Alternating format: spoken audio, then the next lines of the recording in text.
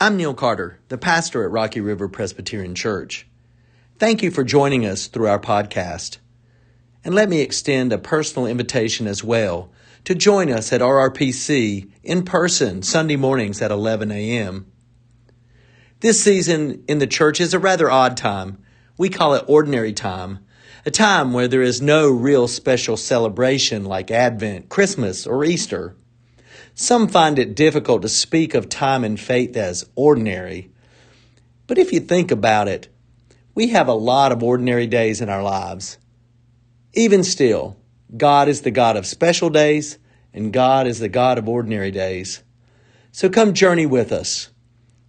May you be renewed and empowered, comforted, and challenged as we listen to and for God's Word together today. Hi, I'm Neil Carter, the pastor at Rocky River Presbyterian Church, and thanks for joining in to our sermon podcast today. We hope you find God's love, grace, and challenge as you listen to and for God's Word. The New Testament lesson today is found in Philippians, chapter 3, verses 3 through 14, found on page 198 in your pew Bibles. Even though I too have reason for confidence in the flesh, if anyone else has reason to be confident in the flesh, I have more. Circumcised on the 8th day, a member of the people of Israel, of the tribe of Benjamin, a Hebrew born of Hebrews, as to the law, a Pharisee, as to zeal, a persecutor of the church, as to righteousness, under the law, blameless.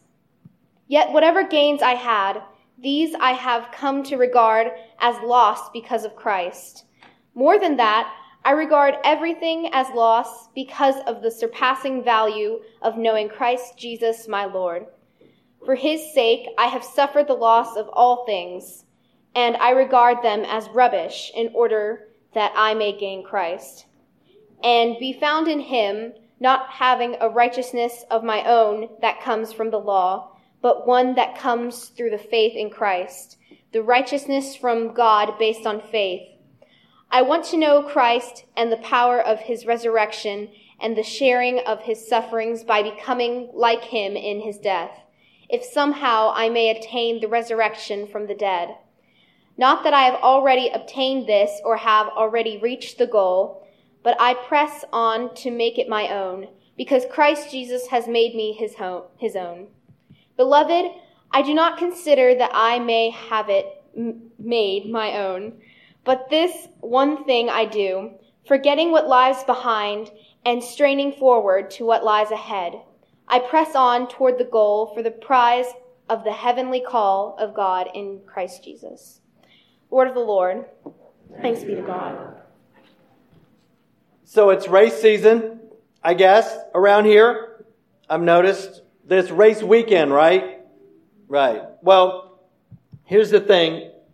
Until we moved back this year, or last year, it's the first time I'd ever been in the Speedway. Even though I grew up over on Sedgefield Street, had never been in there in my entire life until we came back this time to be here. I know it's big for the economy. It's important for our region. And of course, I still know so little about NASCAR. But in my continued thirst for knowledge, to be this lifelong learner, I went and I found some things on MRN, Motorsports Radio Network. The go-to phrases that are repeatedly and frequently used throughout the season by broadcasters, announcers, media, members, drivers, crew chiefs, officials, and even fans. I've used the ones that I could use in here. How about that? And very few of them, if any, mean anything to me. Dale Earnhardt Jr. is driving like his daddy. I bet that's not true. But that's just me. He drove the wheels off that thing. He's driving like Jack the Bear. Now, I have no idea what that means. Now that we've won a race, the rest will come in bunches. I don't know what that means either. Checkers or wreckers. I do know what that means. Now, I must confess, this is just in my own head. I misread this one the first time. It's pass in the grass. I thought it said pass the grass. I thought, isn't that more like a Grateful Dead concert than NASCAR? Pass in the grass. But then I got it. Grass down in the... Okay, yeah, okay. Whoa. Rubbing is racing. Now, I like that one. I thought that's kind of, okay. Driving like his hair is on fire, and we lost the track. To finish first, you first must finish. Wow, that's kind of philosophical and deep and heavy. And then some others, we ran out of laps. I get that. And at the end of the day, boy, that's an overused cliche, not just in NASCAR. It's just overused everywhere. And the car's a rocket ship. That was kind of one. And I guess my favorite, if you ain't cheating, you ain't trying.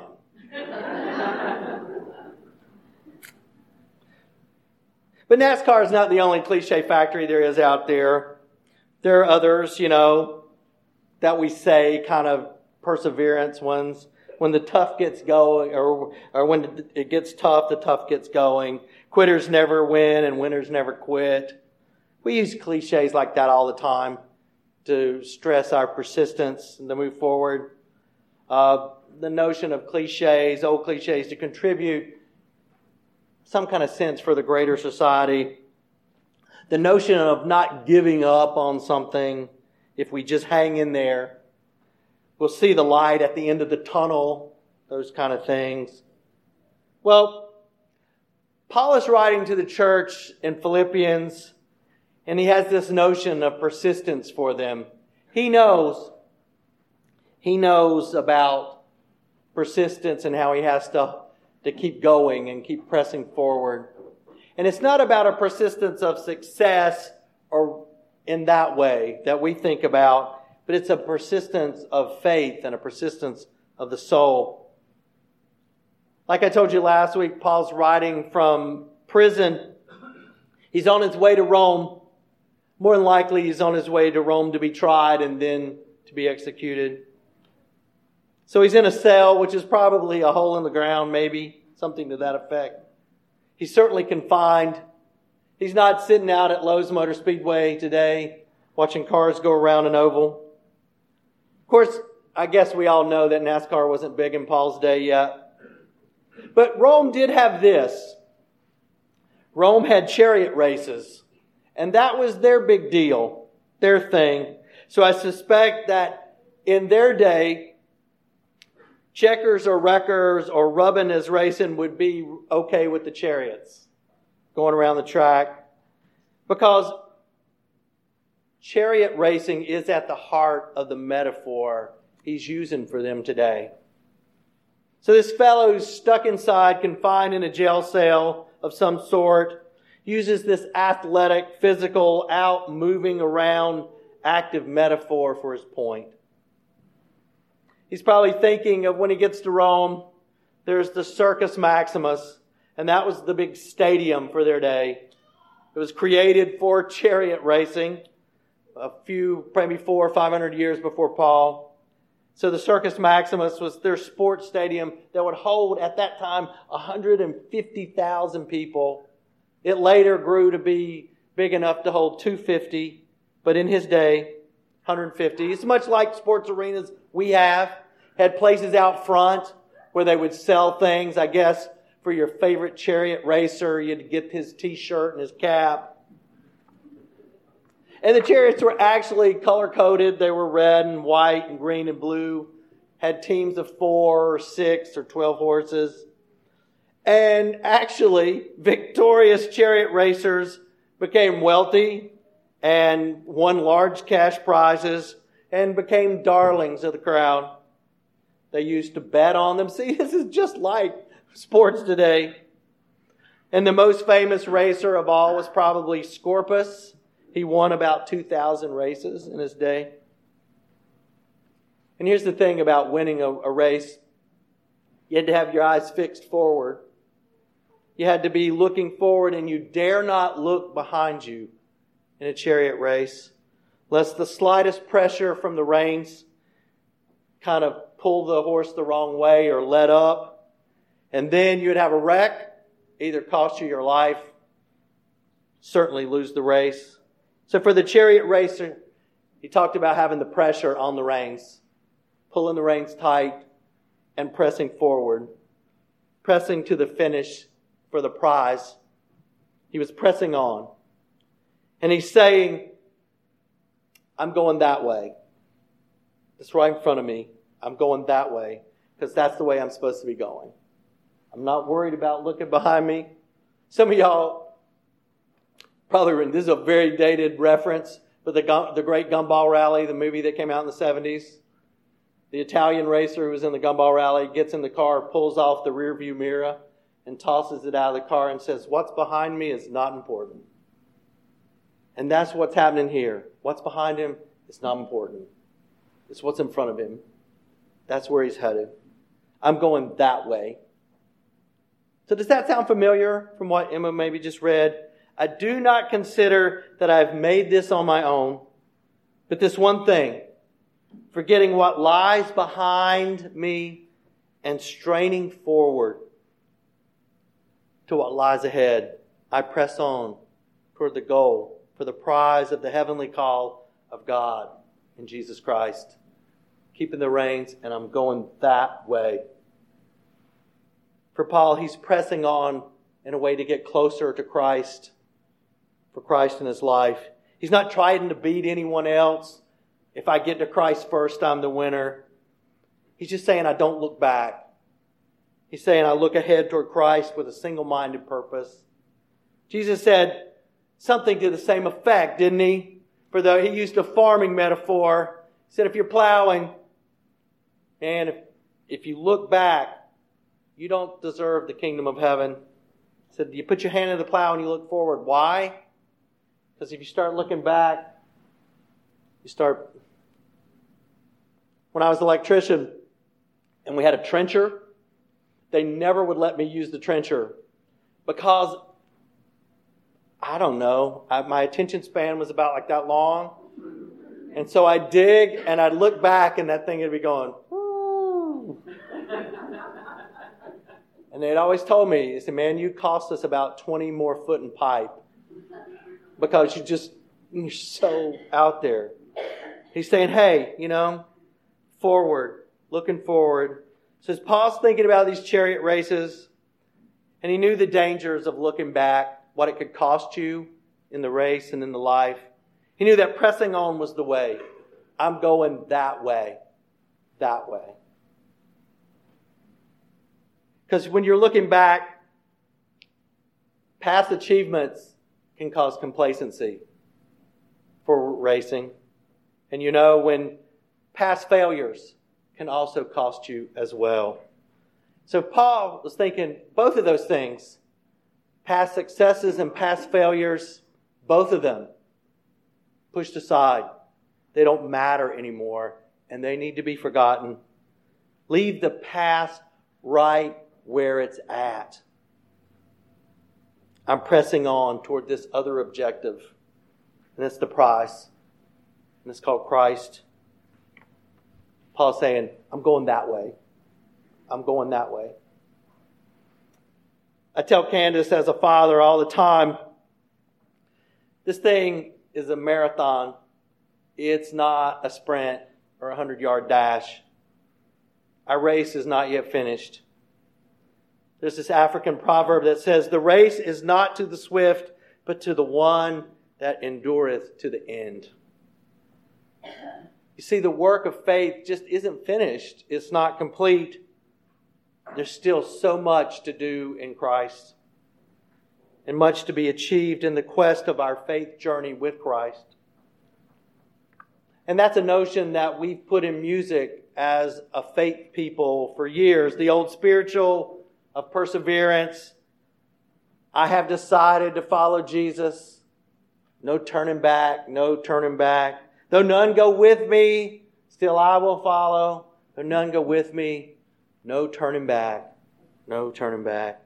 Bob Dylan sings it. I'm pressing on to the higher calling of my Lord. Shake the dust off of my feet and don't look back. I'm pressing on to the higher calling of my Lord. Ralph Stanley sings it this way: having been saved by grace divine, I'm going that way.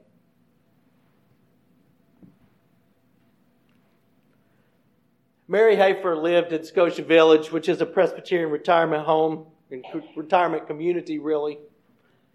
Mary spent her entire life with her faith, pressing on to this higher call of the Lord.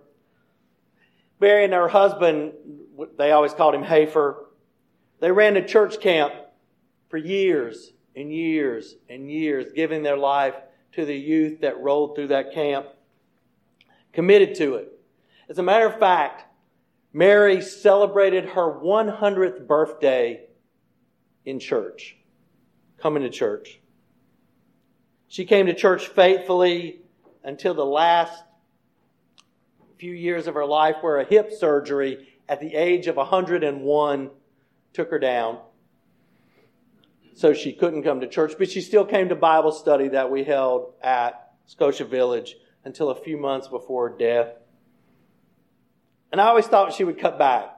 You know, you think when you hit 104, you probably can go, I can take it easy now, right? You know, and I asked her about that, and her reply was this: when I decided to follow Jesus, I did not promise to follow Him just a part of the way. I promised to serve Him all the way, and that's what I intend to do. She was 105 when she passed away. But she was always going that way. Paul's not only speaking to individuals, of course, here. He's talking to the church as well about moving that way. Because churches can do that. We can fall into the trap, can't we?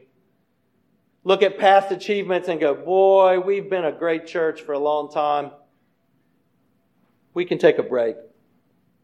Or we can look past in the back and past and say, boy, we've had a lot of problems around here. We can't be what other churches are. The good and the bad, past, best be forgotten, and leave the past right where it's at. We're pressing on to another objective, the prize. Well, Paul's saying, we're going that way. For His sake, I have suffered the loss of all things, and I regard them as rubbish, in order that I may gain Christ. All else just fails in comparison. I know, like I said last week about this letter from Paul, it's idealistic. At least maybe we think that way. Some might say, you just don't understand the world that we live in, or all the suffering in the country lately. It's easy to take our eyes off that which is in front of us. You don't understand my situation, preacher. It's different.